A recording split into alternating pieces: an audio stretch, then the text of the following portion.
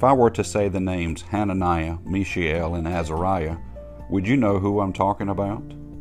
We know them better by their Babylonian names of Shadrach, Meshach, and Abednego, and of their test through the fiery furnace.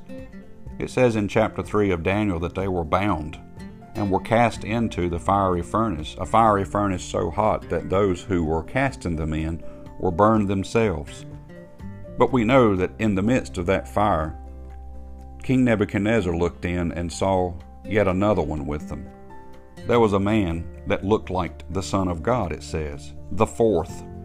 Nebuchadnezzar came near to the mouth of the burning fiery furnace, and spake, and said, Shadrach, Meshach, and Abednego, ye servants of the Most High God, come forth and come hither. Then Shadrach, Meshach, and Abednego came forth of the midst of the fire. You and I enter into difficult times in our life.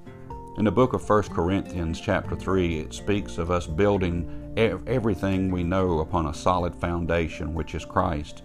And it says at the end in verse 14, If any man's work abide which he hath built thereupon, he shall receive a reward.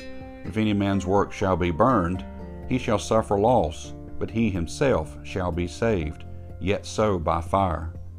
The works that we put forth, the efforts that we put forth, all should be to Christ.